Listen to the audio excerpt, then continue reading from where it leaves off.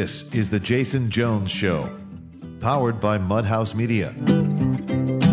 Now, here's Jason Jones.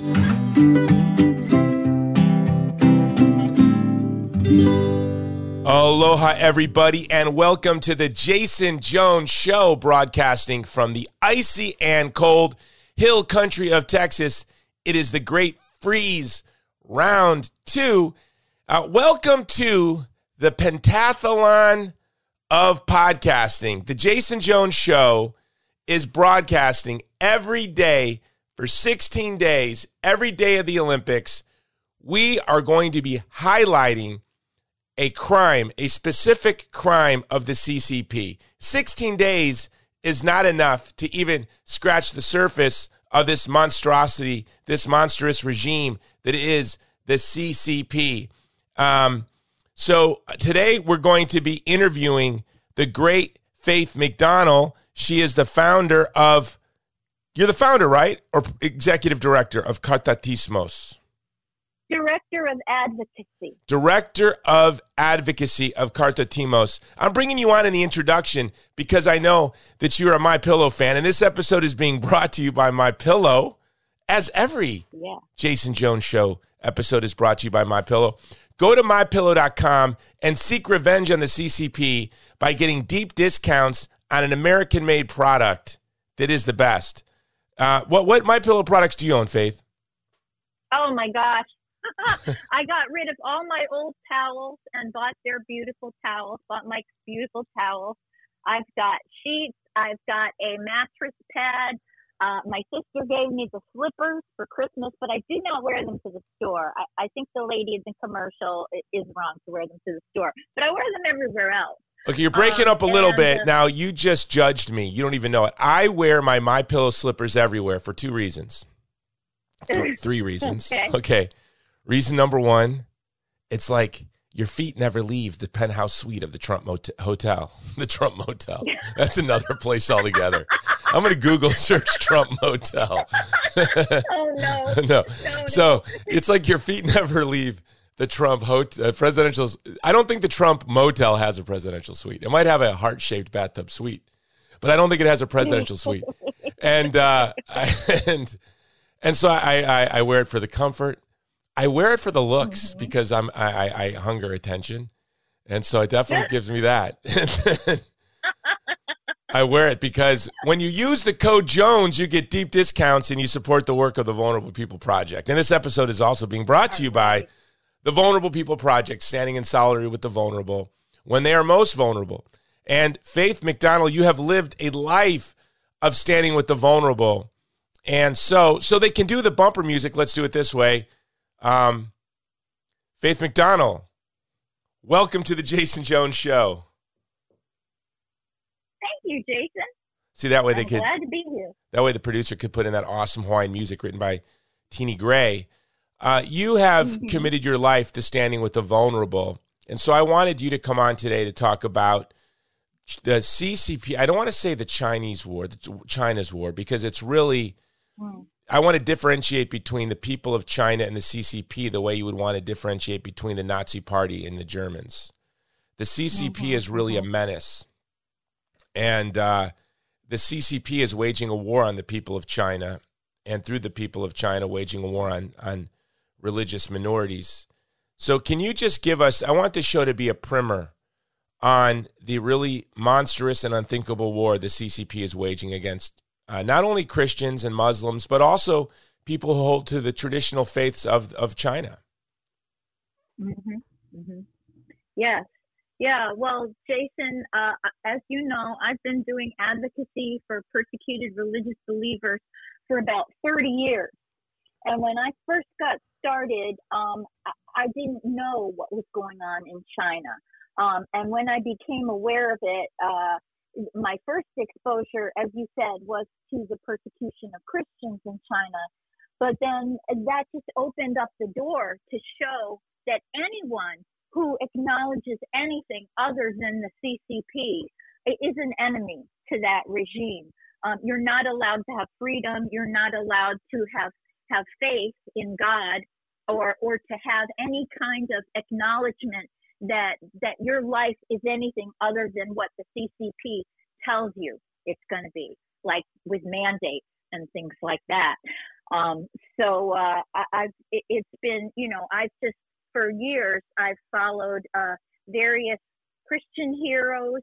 I've worked with the Uyghur, as you know, our sweet friend, the Prime Minister in exile, Salih Hudyar, for one, with the Falun Gong. And one thing that really encourages me, Jason, is that both with the Chinese Christian church and with the Falun Gong, we see the knowledge of truth going out, permeating China. The Christian church, the underground church, has grown exponentially all through these years of persecution. And the Falun Gong, because of the courageous stand that they took to ask people to renounce communism on a website, they've had over 300 million people renounce communism. So there are inroads being made into that evil CCP regime.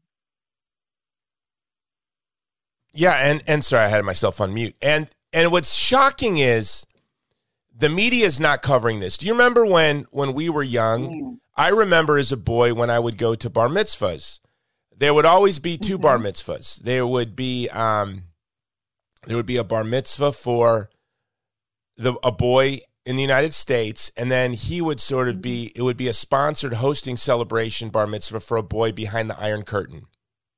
And they would do the same thing with bat mitzvahs. We had a pope, St. John Paul the Great, who was outspoken and courageous against communism. We had a priest, Father Jerzy Popescu. I'm looking at his prayer card right now, blessed. Jerzy, beaten and murdered by the KGB. The church stood up against the Soviet Union. Where is the church today speaking up? Where is the mainstream media today? Where are the religious communities today in the United States speaking up against? And I would dare say that the CCP's war on religion is much more intense than even the Soviet war on religion. Yeah, I think they are, because they learned the lessons of the Soviet Union. They learned the things that worked and the things that didn't work. And, there's this manual that was written by a couple of the CCP military leaders about the way to take over the world, basically. And that warfare that is that's not military warfare, but getting in and infiltrating the educational systems and the churches.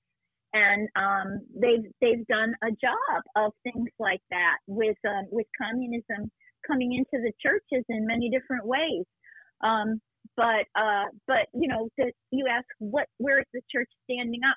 The church that's being persecuted is really the one that's standing up the most. We're doing our best, you and I and many others, to speak out and to mobilize the churches in America. And, that's basically what I'm doing through Cathartismos Global, is to bring up a grassroots movement to stand up and to stand with the persecuted peoples of the world. And right now, the people who are being persecuted by the CCP, and I think along with you, Father Jerzy, what an amazing man.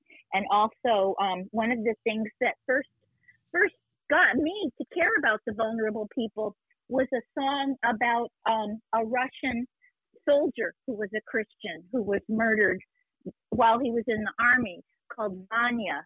And there was a song written about him. And when I heard that, I was like, what is happening? What's the title of the song? What's the title of the song? Vanya, Vanya, And it was one of those Christian rock groups like in the 70s that sang it. I can't remember the name of the group. I'm going to look for it, and if I find it, it will be in the show notes.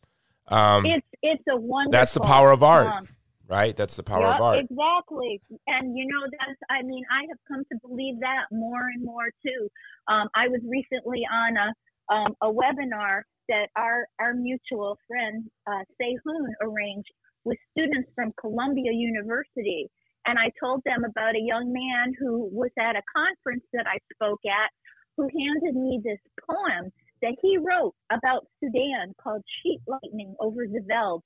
And it was amazing.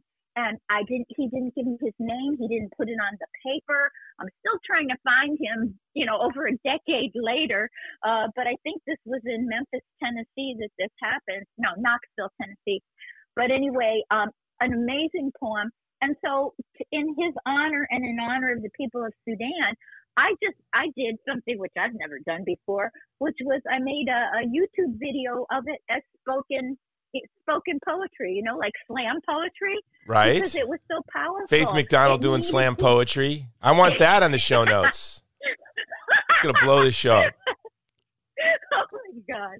Well, it's just... Not only are you, I always bring this up because I'm so proud of the fact, not only have you been labeled an arms dealer by the government of Khartoum, you're also a slam poet. I'm going to update your Wikipedia. Yeah. I hope there isn't a Wikipedia for me. But what you say, the power of art, and we need to use more of that art against the CCP as well. And I've got a movie I'm doing this year, Faith. I'm going to tell you about it offline. It's a short film, like Sing a Little Louder, and wow, and it's going to be in Mandarin with English subtitles. By the way, I would tell you all. But whenever I can tell, where people are listening to this podcast, we have a lot of listeners in Beijing, strangely enough. And I suspect they all work in the same building. And so I don't want to give them a heads up. But we're doing a movie like Sing a Little Louder on China. And you're going to love it. It's going to be, so art is very powerful. But we have, what do you think about this, Faith? There's not a large Jewish community in China, but there is a historic Jewish community in China. We should start having bar mitzvahs and bar mitzvahs for Chinese children here. We should start celebrating children during first communions and baptisms here. We should be praying for the persecuted church in China every day. I mean, the great Fulton Sheen was on to the threat of the CCP from 1949 on. And one of the most powerful stories I've ever heard is Fulton Sheen tells the story of a priest who, in the middle of Mass, the Mass was raided by Mao's troops, and a bunch of the parishioners were captured and beaten and killed. And one tried to run to get the hosts away from the soldiers, and he was tripped on the street right in front of the parish, and the host spilled out all over the mud. And they took the priest and they arrested him in this little cellar that had a little window. He could look up out the window at the hosts. He could see the hosts in the mud on the street. And every day, this little Chinese girl, Catholic girl, would come by, cross herself, kneel down, and consume one of the hosts in the mud every day. And on the very last day, when the little girl knelt down to consume the last host, a communist soldier saw her, walked up behind her, and shot her in the head, shot a child in the head. This is the cancel culture taken to extreme. Cancel culture is leftist ideology. This is canceling somebody who acknowledges a transcendent moral truth above the state, above the wills of the people who've commandeered the state. Really, that's what it is. And and so it's startling that, the church was louder against the CCP in the 50s and the 60s and the 70s than it is today. What happened? Well, not all of the church. I mean, you talk about Bishop Fulton Sheen, who was an amazing man. My mom used to watch him all the time. My Salvation Army mom used to watch him on television all the time. But there were other churches, like when I first went to the Institute on Religion and Democracy, where I worked before Catartismos, I found out about the World Council of Churches and the National Council of Churches, as well as the United Methodist Churches women's group that put out this study on China where they talked about Mao being like the Good Samaritan who came and rescued the Chinese people from the capitalist West and healed their wounds. Can you imagine? Well, he's starving tens of millions of them. These people are devoid of empathy. You know, it's the same temperament. It's the same psychology that, you know, was celebrating Planned Parenthood's entry into Afghanistan in 2001 and 2. They were the first nonprofit hand-walked into China by Hillary Clinton herself.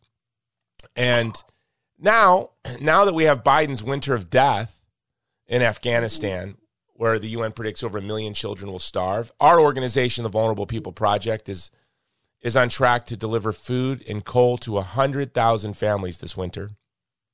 Our teams are delivering food and coal this day. And it's startling, you know, that they're silent, right? They're silent. They celebrated the Khmer Rouge as agrarian reformers committed this great genocide. They celebrated Mao.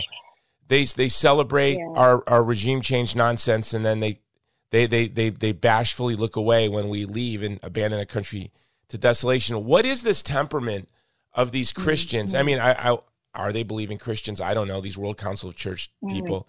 What is it in their heart and in their mind where they could celebrate somebody like Mao, who is the greatest? He's committed greater genocides and democides. I mean, the word democide was coined for Mao. He killed his own people, not based on ethnicity or genocide, but based on just power and control. How can they? Where in the gospel do they find a ground to celebrate somebody like Mao Zedong? Oh, they don't find it in the gospel, that's for sure. And they, you know, I can't talk for everybody's spiritual experience, but I know, you know, in general, those groups, they felt that keeping the world free from nuclear war was more important than speaking truth about what those threatening countries were doing.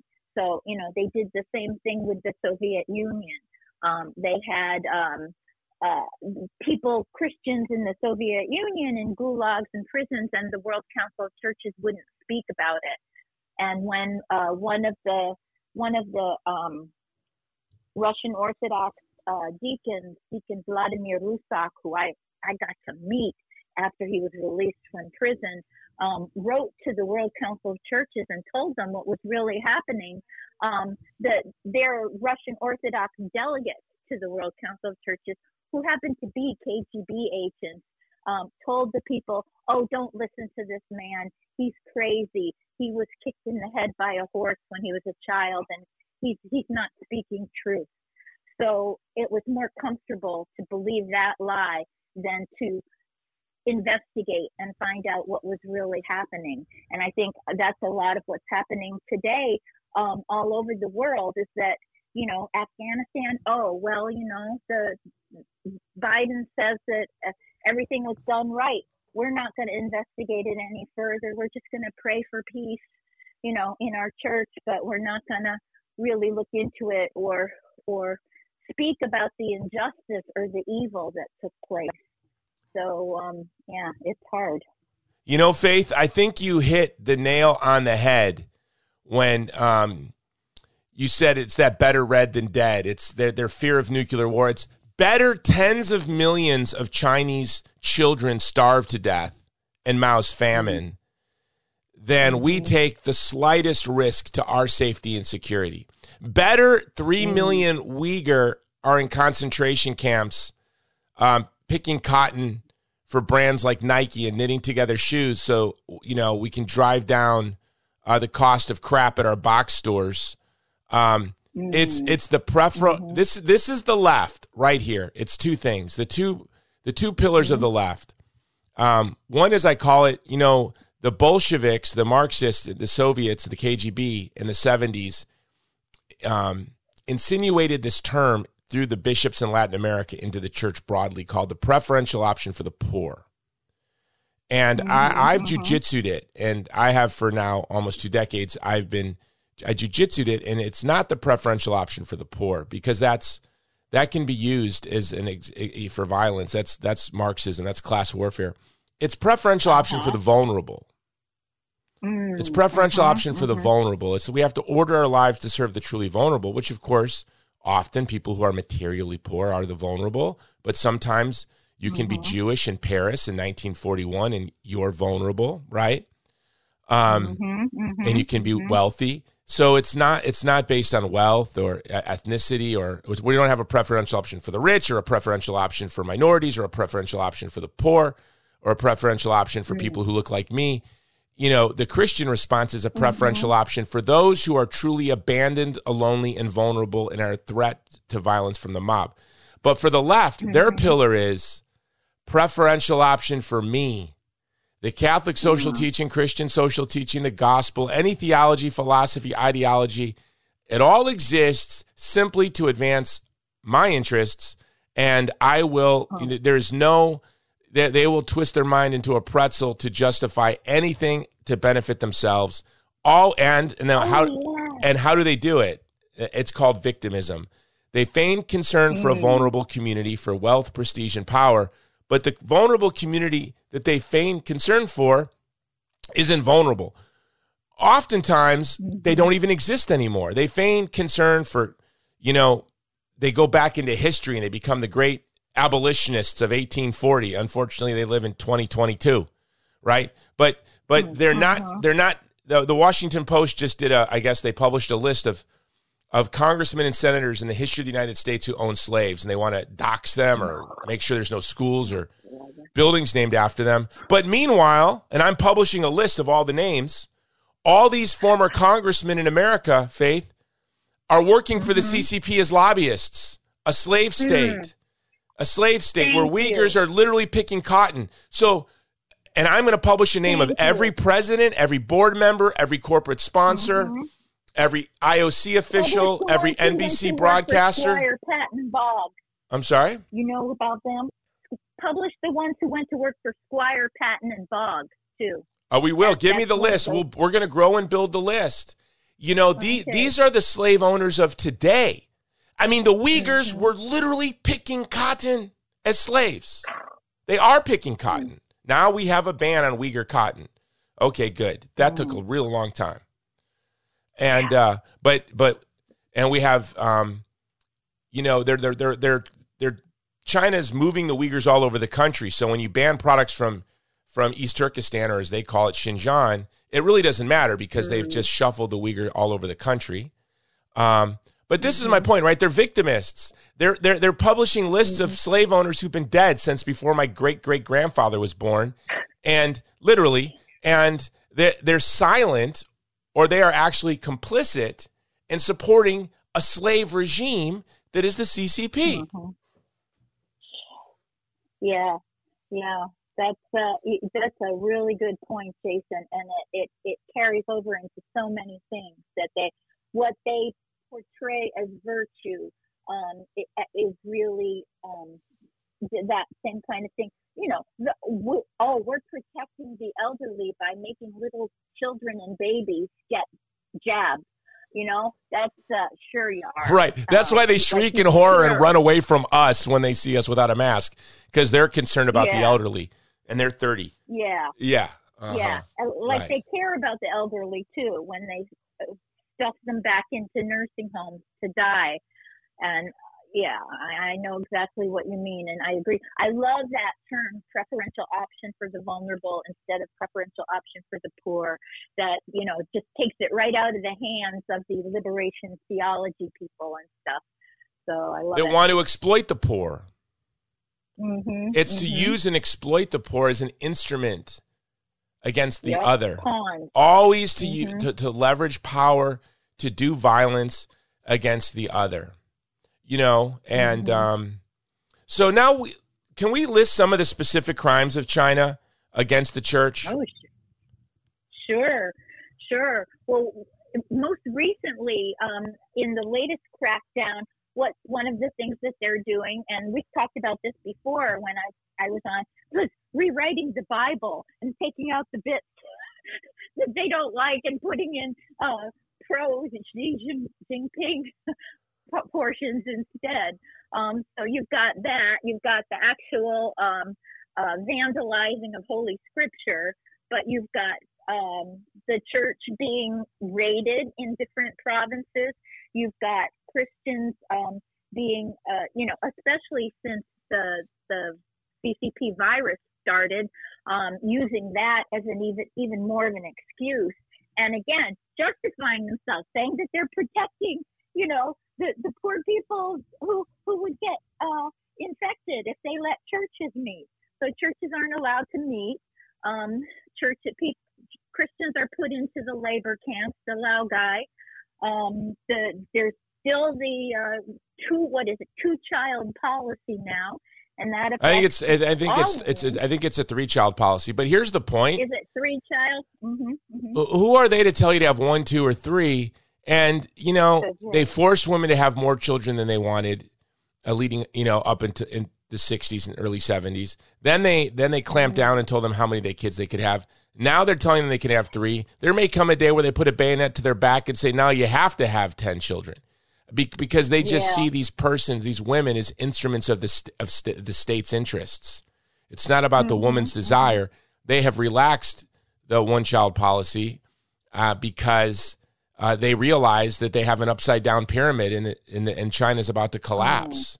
The regime is going, and we're going to see the end of the CCP, which I cannot wait. That's going to be a celebration. Yeah. That's going to be a beautiful day.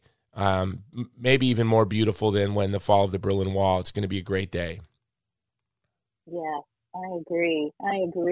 And when mass doesn't have to be in at midnight in secret, when there were years ago we were hearing about the CCP raiding churches at Christmas time, not allowing them to celebrate Christmas, and we designed buttons with Merry Christmas written in Mandarin so that people could wear them. And then when people said to them, well, what does your button say? Say, it says Merry Christmas in Chinese, and tell them about why they were wearing it, because the Christians in China were not allowed to celebrate Christmas. And here in the U.S., we were so touchy about even saying Merry Christmas, but we had the right to do it. So we gave away a lot of those buttons, and hopefully people spread the word about the church in China.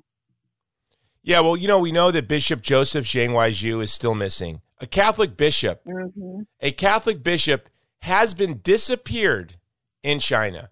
A tennis champ has been disappeared and then making strange, like public appearances as if she's a kidnap victim, giving a proof of life. Mm-hmm. And not only was Bishop Weizhu kidnapped, 10 priests and countless seminarians and lay people just gone. Thousands of freedom activists in Hong Kong, and I know as a Catholic, many of them were Catholic. Jimmy Lai looking at life in prison for what? So we as Christians, it's the first and foremost, we need to stand with our co-religionists. It's a grave scandal, right? It's a grave scandal when you abandon your own. It's a greater scandal, Saudi Arabia and Turkey, right? The silence of Saudi Arabia and Turkey on the genocide of the Uyghur is a greater scandal than Pope Francis's silence. Now, Pope Francis is absolutely silent. Has never said the word Uyghur in public. Trust me, I've looked. He wrote it once in a litany of 10,000 issues. Never once. But it's a greater scandal, the silence of Saudi Arabia. It's a greater scandal. Can you imagine how heartbreaking it is to a Turkic people, the Uyghur, to see Turkey in bed with China? It's a greater scandal. Well, it's a grave scandal that the Catholic Church is silent on the arrest of Bishop Zhang Weizhu and still receiving money from the CCP and the secret deal that was the CCD. I know I say it all the time. I bring it up all the time. Disgraced Cardinal McCarrick brokered a deal that we take on from some respected sources that it's about $2 billion a year going to the Vatican. And it appears that the CCP has bought Pope Francis's silence. By the way, Pope Francis is constantly railing against the United States, the NBA, taking on woke causes, but has been silent on the Uyghur. But to be fair, he was silent on the genocide of the Christians in Iraq as well. Yeah, that's true. And do you know that he's given his blessing to the Olympics, too? To the genocide games? Oh, I didn't know that. Now you give me another article I have to write. I'm going to do a whole show on Pope Francis giving his blessing to the genocide games. I did not know that. Yeah. Unbelievable. Yeah, it is. Well, $2 billion buys a lot of blessings. Money in it. Exactly. It's like the Middle Ages. No, it's not like the Middle Ages. The Middle Ages would be Pope Francis would invade Florence, and he would have his mistresses and their children tagging along. I would love to see that on the Drudge Report. My heart would leap with joy. Oh my God. I'd say, finally, we're going back. We're getting to the tradition. We're getting to roots. Yeah, if I found out Pope Francis led an army to invade Sicily, okay? Because some Normans took over Sicily, and Pope Francis was like, hey, I'm leading an army, and make sure my mistresses and our children are tagging along behind.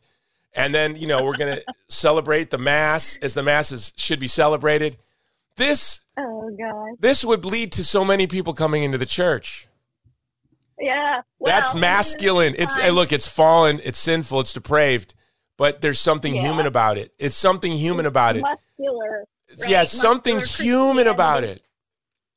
There's nothing human about inviting NBA players and the owners to kvetch about historical racism in America while giving your blessing to the Genocide Olympics where 3 million minorities are in concentration camps because of their ethnicity and religion.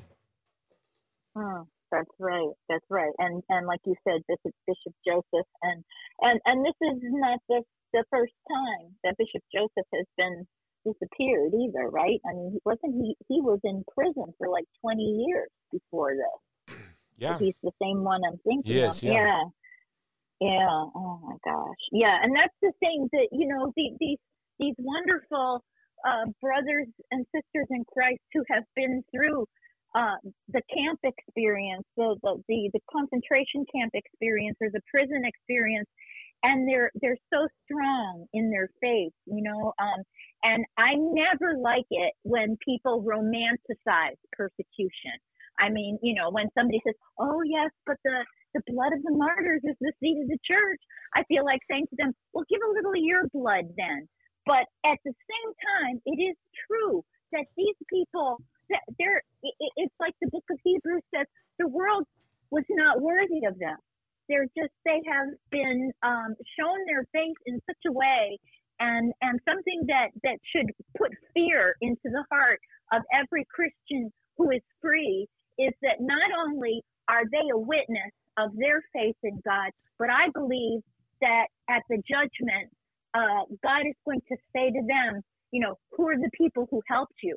And they will be a testimony either to the fact that we stood up for the vulnerable or we didn't. That's right. Well, no, I'm so glad you brought that up. I got an email this week from someone that told me that I needed to stop fear-mongering and stop living in fear, that I had to have faith because the blood of the martyrs is, what is it? The blood of the martyrs is the seed of the church. Seed of the church. And I thought it was so offensive to me. I don't even know if I responded. I think I just forwarded to my team and said remove from my list. I don't even think I responded. I was so furious because it's brother. First of all, I'm not a guy that scares easy, right? Nor are you, Faith, right? We've both been to Sudan. I've been to Iraq, the front line with ISIS. I've been handcuffed and shoved into cars for standing up for what I believe in. And I have to say, to this point, by God's grace, in those moments, I really haven't felt fear. I do feel extreme fear and panic when there's very mild turbulence on my flight when I'm sitting in business class, Then I have fear and dread.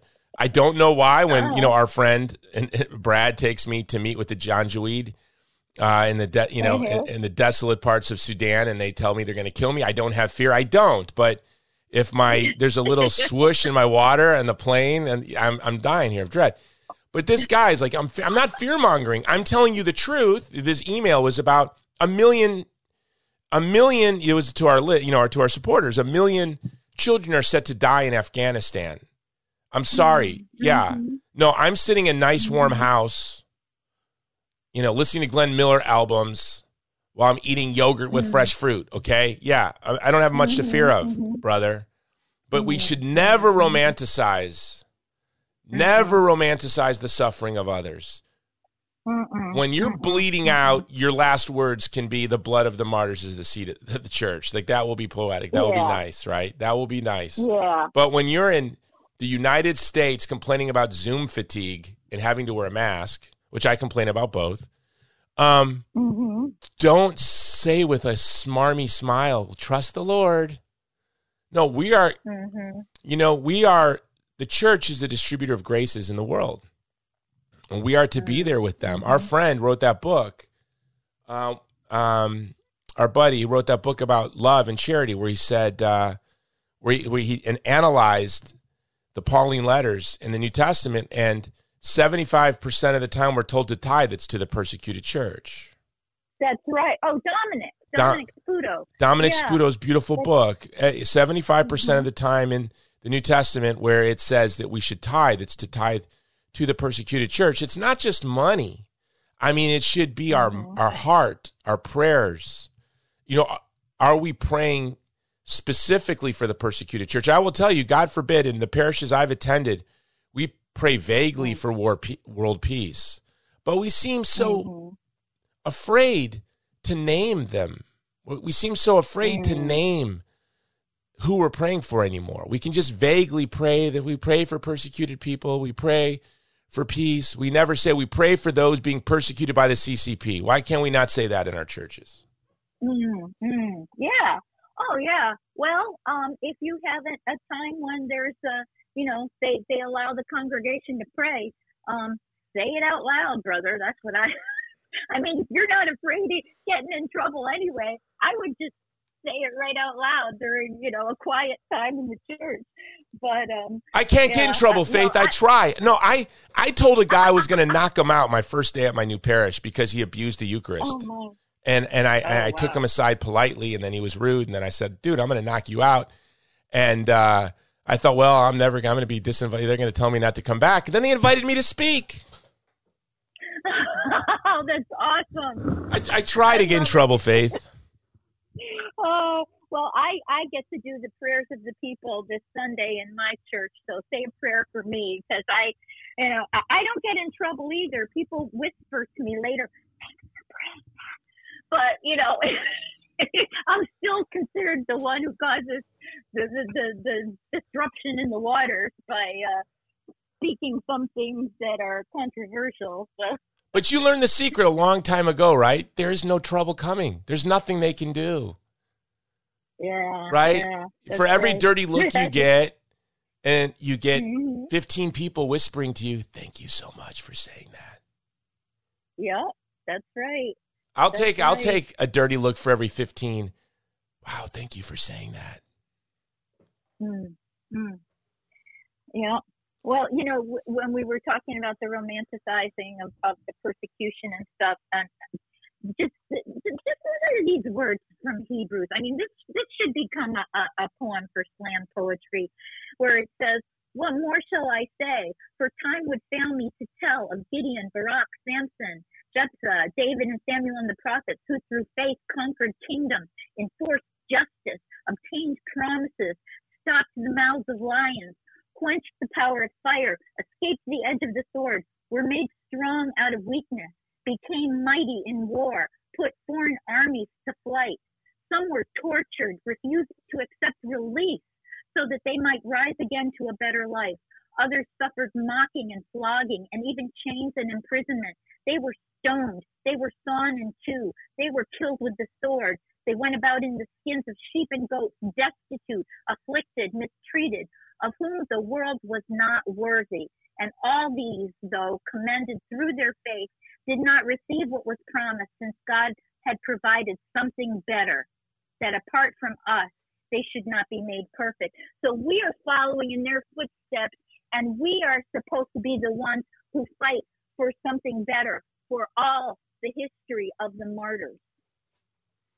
Right. And those martyrs faced terrible regimes and armies and were utterly helpless in the face of them, worldly speaking. And we have so much power, privilege, and influence. You know, the reason the states are just, you know, they're working so desperately to surveil us, to listen to us, to spy on us, to seek the FBI on us because we care about our children's education and go to school board meetings. It's the reason the CCP is obsessed with not only surveilling and getting, eye scans of all of they've literally got DNA imprints and eye scans of almost the entire Uyghur population.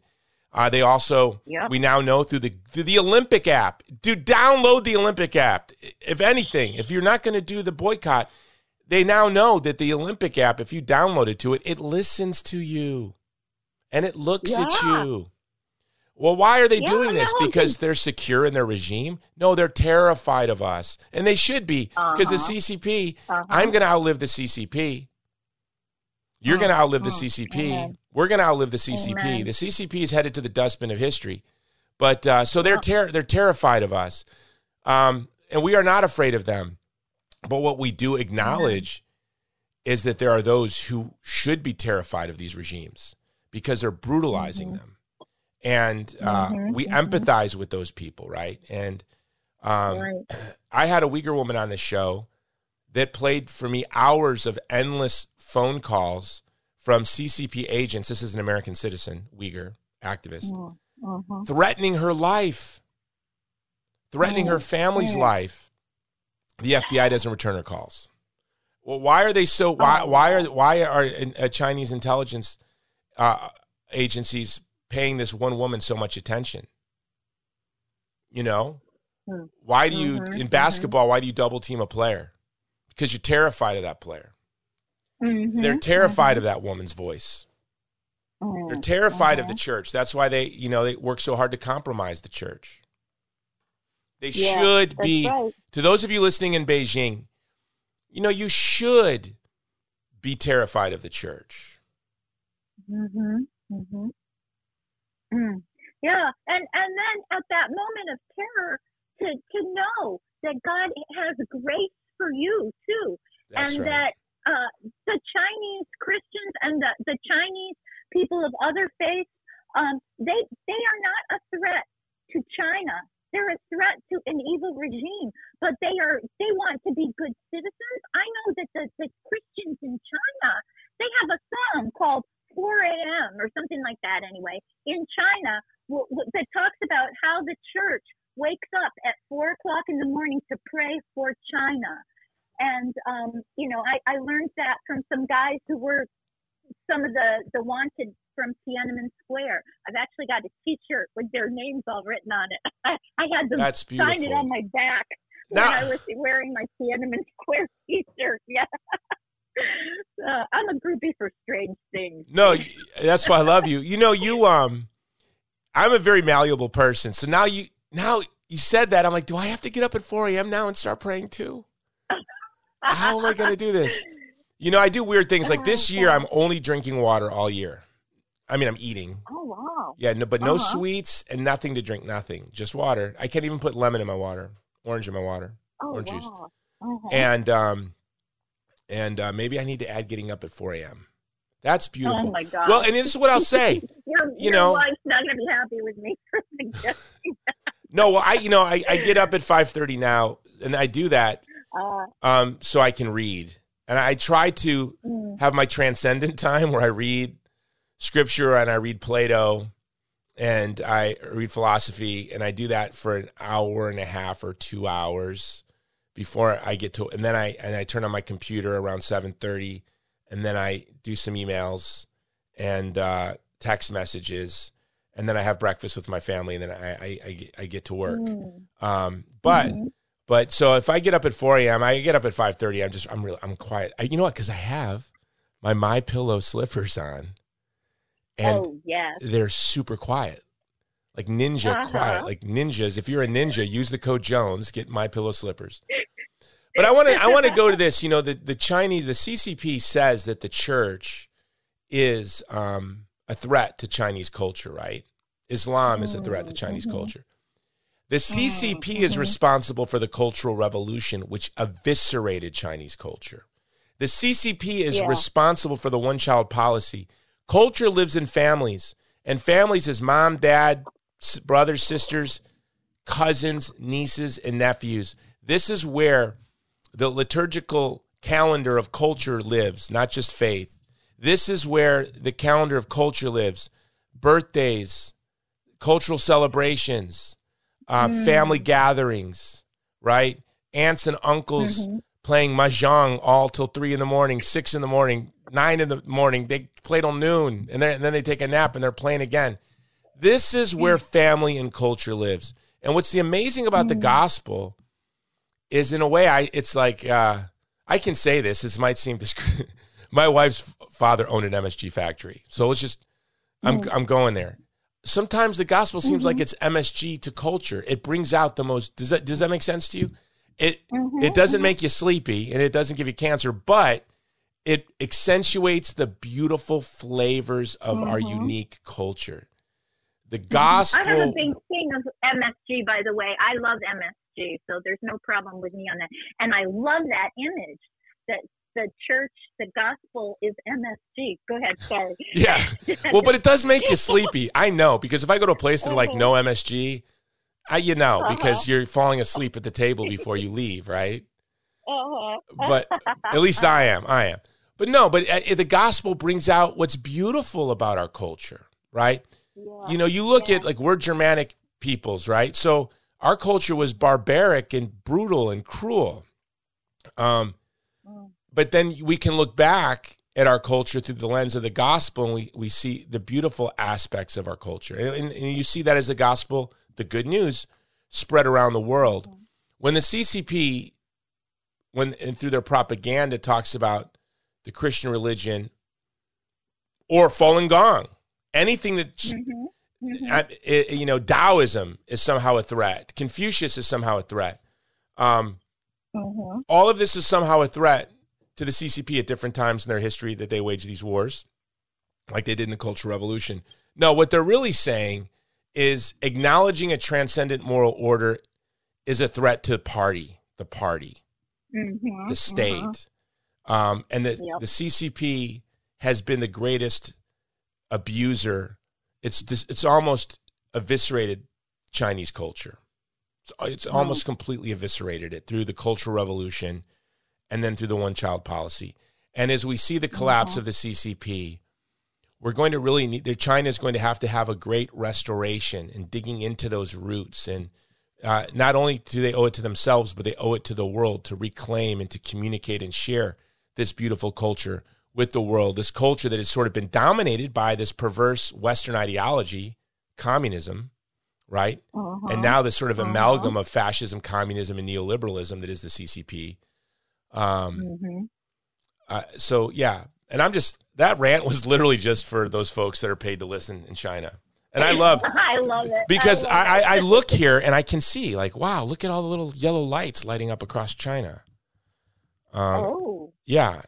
But disproportionately in Beijing. It's so much fun to watch. Well, have you done any research into the ancient origins of Christianity in China? That's something I would like to study more, because I have heard from Chinese Christian scholars that, Christianity goes way, way back. And it would be really interesting to find out, because that would give them a much more indigenous kind of cultural appropriate Christian experience than just taking everything that the West has. Well, here's what's interesting. Yes, there were ancient, the Jews went everywhere. It's really unbelievable. And now we're sort of connecting the dots to, St. Thomas's roots to the east, going to the Jewish communities to the east. But yeah, I do know a little bit, and this is really through my study of the Uyghur people, but they were Nestorian Christians in China going back to, I think, the 7th century. And it was brought there by a Nestorian monk. Wow. And so, yeah, you have going back to the 6th century. Now, you have to remember Scandinavia wasn't Christianized until, 1000 AD? And then I think it only stuck there for about 500 years. And then they were listening to techno music and doing whatever they were doing up there. I shouldn't joke. We got a lot of listeners. We got a lot of listeners in Scandinavia. We love you guys in Sweden and Norway. But yeah, no, but it's that I can make that joke because that's my people. But yeah, okay. Well, but yeah, no, you think the Celts, so. You're a Celt, a lot of the Celt. I make a lot of Irish jokes in this show too, which I probably shouldn't do. I'm only 6% Irish according to Ancestry.com. You know, every time I say that I did my DNA, I get 100 emails. You shouldn't do that. Now China has your DNA. Let them have my DNA. I was just thinking that too. Well, I used to joke, you know, coming from Hawaii and my kids are mixed and everyone in Hawaii is mixed. I used to tell people, they call them Hapa Haole. I used to tell people I was Hapa Haole, you know. And and if you look at me, it's clearly I am not Hapa Haole. Yeah. But they'd look at me, they go, "You're Hapa Haole." I'm like, "Yeah, I'm half white and half whiter." And then I did my DNA, and it's kind of true. Like I'm, you know, Norwegian, English, German, and Irish, Welsh, Scottish, all that, you know, basically white and whiter. So I can say that joke. Yeah. That joke. Well, I'm proud today to say that I'm part Canadian too, because my father's side of the family was from Prince Edward Island. So the Canadians are unbelievable. 500,000 people are in Ottawa. 50,000 trucks. I didn't know there were 500,000 Canadians. I've heard of Canada. Like I didn't know if it was a real place, but I heard of it. Oh my. No, I love my Canadian friends. You know, in the pro-life movement, it's strange. There's these rivalries. So, of course, the pro-life movement is very Irish Catholic, and there's a lot of, you know, a lot of my friends. My godfather is Patrick McChrystal, who is the head of Human Life International Ireland. I don't know if you know him. He's a great guy. So, you know, the connections between the pro-life movement and Ireland are very strong. And strangely, like the pro-life movement in Canada is very strong. You know, but we're always making jokes. Well, I'm making jokes, and I think they really hold me in disdain and contempt. But I'm always making Canada and Irish jokes, and then I think they just look at me as like I'm a legitimate buffoon. But we are so proud of Canada, and this is my take on it. I interviewed. Did you listen to my interview with the trucker? I certainly did, and I loved the beginning. Who was that doing the updated version of Neil Young's song? That was amazing. That was a truck driver. Yeah, you guys have to go if you haven't listened. You got to listen to the Nina Shea episode. When we first put it up, there was a glitch, and a lot of you probably stopped listening. That episode you have to listen to. The trucker episode was so much fun, and it was fun for me because fun's probably not the right word. I felt like, you know, imagine if you could interview somebody live during the Tiananmen Square protests. Do you know? And I felt like, wow, I'm interviewing somebody in the middle of one of the largest protests in the history of the world, and it's not being covered by the media, which is so eerie to me. This is how you know neoliberalism, which I don't like the term neoliberalism, because what is neoliberalism? It's corporations using the state to advance corporate interests. It's no respect for private property of the working class and middle class. It is no respecter of borders. It's globalism. It's corporations, governments, transnational organizations conspiring against the middle class and working class. It's a push for a global surveillance state, right? I don't like the name neoliberalism. I guess that's what we're calling it. It's really maybe techno-fascism, surveillance fascism, surveillance statism, surveillance corporate globalism. I don't know what we call it. It's eerie and it's creepy. And nothing has proved how creepy it is that when you have Trudeau looking a camera in the eye and calling these people, they're racists, homophobic, misogynists, like violent, no violence, no misogyny, no racism, no homophobia. What? Then the Washington Post publishes a cartoon calling them fascists. We live in a totalitarian regime. That's why you have to be on Getter. We need to communicate with each other. You need to create an old-fashioned You remember, Faith, back in the day, did you have a phone tree? Did you ever do, when you did activism in politics, you had a phone tree? Oh, yeah. Uh-huh. One person calls another and passes it on. Yes, you call these 20 people, those 20 people call their 20 people. This is how we used to do activism when I started. Oh, yeah. We need email trees. We need phone trees. Yeah. Do you know Google? Mm-hmm. This was in the stream. I tried to get more mainstream coverage for it. The stream covered it. Zmirak interviewed me. Couldn't believe it. Google blocked my emails to reporters on when I tried to send them information on the Uyghur genocide. Oh, my goodness. And it said emails contained banned content. Oh, my goodness. Oh, yeah, that's why we need parallel structures on everything. I mean, I don't like using Google Docs because, if you use Google Docs, you'll get Google Docs someday. Look, they're reading my emails. It's unbelievable. Jeez, so it is. It's, oh my gosh. Wow. So we've digressed from China. We got I want 5 more minutes with you. I want to land this plane. Give us how we can help Kartatismos. Do you like how I say that? I do. I love how you say it so well. I would think you were Greek. Well, my siblings are Greek, see? And my mom was married a lot, so I have a lot of culture, My mom gave me a cosmopolitan worldview from her husband's. And then my siblings, so I have half Greek siblings. And my sister was an Orthodox postulant for nuns. In the convent, they call them, for women, they're still monasteries. And she's now married, and she's now Roman Catholic, but she was an Orthodox. She was a postulant in the Romanian Orthodox community in Washington State. So I grew up eating, baklava. What are Greeks known for? Oh, good food. They own restaurants, right? So my stepfather owned a restaurant. Stuffed grape leaves and my stepfather owned a restaurant, so there was just Oh wow! But the problem was, when you're a kid, and you steal booze from your dad's bar. Ouzo's nasty. Ouzo is nasty, and that's all we had. Like you can't mix it. What are you going to put ouzo in? That would have put you off drinking for a while too. That might be a good thing. Let a kid taste something that tastes like medicine, and they won't want it. Black licorice or something. Yeah, no. So Kartatismos. People can find you at kartatismos.com, kartatismos.org.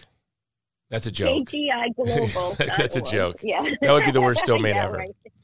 So tell us, how can we stand with you as you are advancing religious liberty around the world, and religious liberty around the world is being threatened by the CCP as well. So give us an action item and tell us how we can donate to you and what you need us to do now. Oh, great. Thank you. Yes. Well, right now, as we're with the Olympics, I think a main thing is to focus on that and to turn off the Olympics on TV, pray instead, do other things. Find on YouTube the Touched by an Angel episode about China. It's very powerful. Listen to Jason Jones's show on podcast. And as for Kartatismos Global, if people would like to help us, we're working on China, on Nigeria, Pakistan, Sudan, South Sudan, all kinds of issues, and could definitely use help. So if you go to the kgiglobal.org website, you'll find a way to donate for that as well. And I will send you my slam poetry. But also, I wanted to say, too, for the power of art, your interview with John Andrzejewicz on Five for Fighting. Oh, my goodness. People should definitely hear that if they haven't heard it yet. And that song, Blood on My Hands. Another thing that people can do instead of watching the Olympics, which are full of blood. Yeah, the John and thank you for actually listening to my show. I wonder how many of my friends listen to the show, but thank you for actually listening to the show. You've just cited 2 episodes. That's unbelievable. So John Andrzejewicz, what's amazing about him is not only does he leverage his art, which isn't propaganda, he wrote that out of pathos. As he was watching Afghanistan fall, his heart was breaking. He wrote this song, Blood on My Hands. Blood on my hands, not blood on your hands, blood on Biden's hands. He felt like I felt that I had blood on my hands. But he's leveraging his celebrity. And, you know, my organization was founded, Movie to Movement and Vulnerable People Project are programs of HERO. And our goal was from the very beginning to try to inspire people to leverage their celebrity on behalf of the vulnerable. So like we made Bella with Eduardo Verástegui, Crescendo with Justin Bieber's mom, Patty Millette, Divided Hearts of America with Benjamin Watson. It's very thoughtful, trying to get people to leverage their celebrity. Do you know, Faith, how hard it is to get somebody to leverage their celebrity on behalf of a vulnerable community, a truly vulnerable community, not the woke mob nonsense, but, you know, to stand up against of true power for the vulnerable. Do you know how hard it is? Oh, I'm sure it's very hard. They have to be the kind of person who has the heart that will do it. Well, and people like Eduardo and, you know, those are the people who will do it, but there aren't many. Because their managers, their agents, everyone around them, they're a cash cow, right? They're a business. They're not just a person. They're a big business. Yeah. And a lot of people are dependent on the success of this business. They treat them like coin-operated. Say that again? Coin-operated. That's right. And so they have to look their manager, their agent, their lawyer, their business partners, their investors. They have to look everyone in the eye and say, hey, I'm my own man. John had to do that, I'm sure. And I'm going to stand here. I'm going to stand here. So he was so courageous. Well, Faith, I just want to thank you for all that you have done with you're relentless and you're filled with joy. And I can't wait to see you in Washington, D.C. in the coming weeks at this Enes Kanter Freedom event. Did you want to talk about the event? Oh, we're giving an award to the wonderful Enes Kanter Freedom, Mr. Freedom, who recently became a U.S. citizen because of his stand for the vulnerable people in the concentration camps, the Uyghur, and for others. And we're going to introduce him to many of the captive nations of China at our event. So it will be wonderful because he will see even beyond what he has already seen. And we just want to also bless him for being courageous and standing for truth. Yeah, if he doesn't win the Nobel Prize for peace, no one should. Yeah. This guy single-handedly got the world to pay attention to the Uyghur crisis. It was unbelievable. He changed the world with his voice. Yes. Yes. So also I'm going to have in the show notes I know you work with Nina Shea. She has a several-part series at the Hudson Institute on Beijing's. It's an Olympic boycott series on Beijing's human rights abuses. It was actually talking to Nina that inspired me to do this pentathlon of podcasting where we're going to highlight a different abuse every day, and we're also going to include Nina's articles in Nina's series in the show notes. Faith, you're going to give us your slam poetry for the show notes. I sure will. That's exciting. And always, this episode has been brought to you by the Vulnerable People Project, standing in solidarity with the vulnerable. Go to thegreatcampaign.org. Become a monthly donor. Monthly donors are what allow us to budget. And even right now, today, we were, our organization just this week, we successfully evacuated 13 people who are in very real danger. We got them out of Afghanistan to Pakistan. We're delivering just today. Hundreds of families will be receiving several months of food and coal to get them through the winter. That is all through our donors. And our monthly donors are what allow us to budget. I can tell you I broke the budget. We have poured our reserve fund into the general fund. And we are overwhelmed with demand in Afghanistan. And I can promise you the Vulnerable People Project is at the front lines of caring for those vulnerable Christians, ethnic minorities, and those who fought alongside with us. So please go there. Go into the show notes and support Faith and her work. Faith has been doing this her entire life for decades. She has stood with the persecuted church. Faith, you are a treasure. And I'll never forget the first day we met. I was so honored to meet you because you are a legend in the Christian human rights world. So I hope everyone goes and gets on her list, becomes a donor. And you go to mypillow.com like Faith did. No, Faith, tell the truth. Now, which code did you use? You have a lot of friends. When you went to mypillow.com, all of our friends have MyPillow code. All of my friends have their own MyPillow code. Whose code did you use? I ago before the code thing started. Okay. So I didn't, but other things. Let's see. And I didn't know that you were on that gig. So I think I used Eric Metaxas because he also had his books for sale on Mike Lindell's My Store. So I bought a bunch of the children's books for a friend's little boy, and they're great too. But next time I will use yours. I will use the Vulnerable People Project code to get something, and I always want to support Mike, so I'll get something. He gave away 20,000 copies of his books in Florida last month. He's an amazing man. So people should really. Mike Lindell is a gem, a treasure who is, like all of us. I don't know, Faith, if you just strike me as someone who's been a good Christian her whole life. But for a lot of us, when God withholds his grace or we reject his grace and we fall into times of darkness, those times can become opportunities of developing really profound empathy and courage. Mm-hmm. And that's what you see in Mike Lindell. This is a guy who went through some really hard times.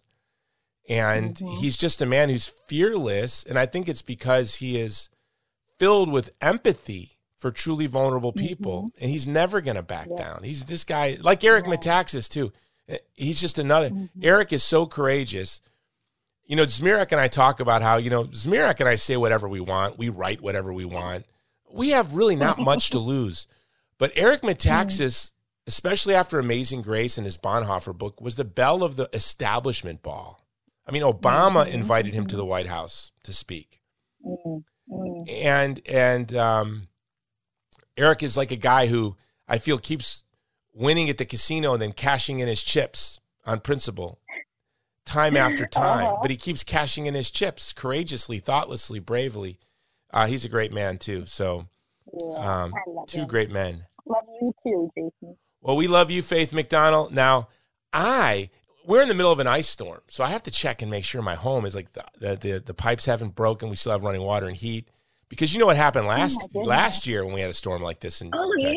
I saw the photos of like giant icicles growing from people's floors and stuff. It's amazing. Yeah, it was unbelievable. My son's house, it got down to 27 degrees in his house. We were lucky because we have a heater. This is when I said this on the air during the time, and my wife just was so embarrassed. I went and rescued all the stray cats in the neighborhood that were stuck outside. Because these Texas cats aren't Chicago cats. Like, these Texas cats aren't handling this. And one of the cats just never left. It's our cat now. So, and this is what embarrassed my wife. Because, we have the mattress topper, right? And we put it down. That's what we play board games on. Because my wife won't let me put it on a Tempur-Pedic bed. But we love it. It's the center of all family board games and cards, whatever. And we all slept in the same room above where we had the fireplace. It was really warm. And we had the stray cat and my dog were sleeping together, all of us sleeping together on this one mattress topper, the whole family, the dog and a stray cat. My wife said, that is the most embarrassing. You cannot tell the world that you let a stray cat in our house and sleep with us. I said, I did it. I just did it. What? And all the animal lovers love you for it. So, how you gonna let a cat freeze? You can't do that. That's right. All right, Faith. Well, you get back to work. This is a big week for you, the Olympics. I know you're doing a lot of media and you got a lot of activism. So thank you for taking time to come on my show. Get back to work. This is what I'm telling everyone. This stumbling block, scandal means stumbling block, right? This scandal, this stumbling block that is the Beijing Olympics, the stumbling block of NBC partnering with the CCP, this stumbling block with all of these corporations, which are at ccpgenocideolympics.com. We have a list of all the corporate sponsors, the names of all the chairmen, board members, and also of the Olympic organizations, the sports organizations, and all of the broadcasters. It's a list of shame. It's a scandal. But a stumbling block, what happens? You stand on it, it becomes a stepping stone. So I believe that when they write the history books, that the Beijing Olympics will be remembered as the beginning of the end of the CCP. That in a way, these Beijing Olympics should be the nail in the coffin of the CCP.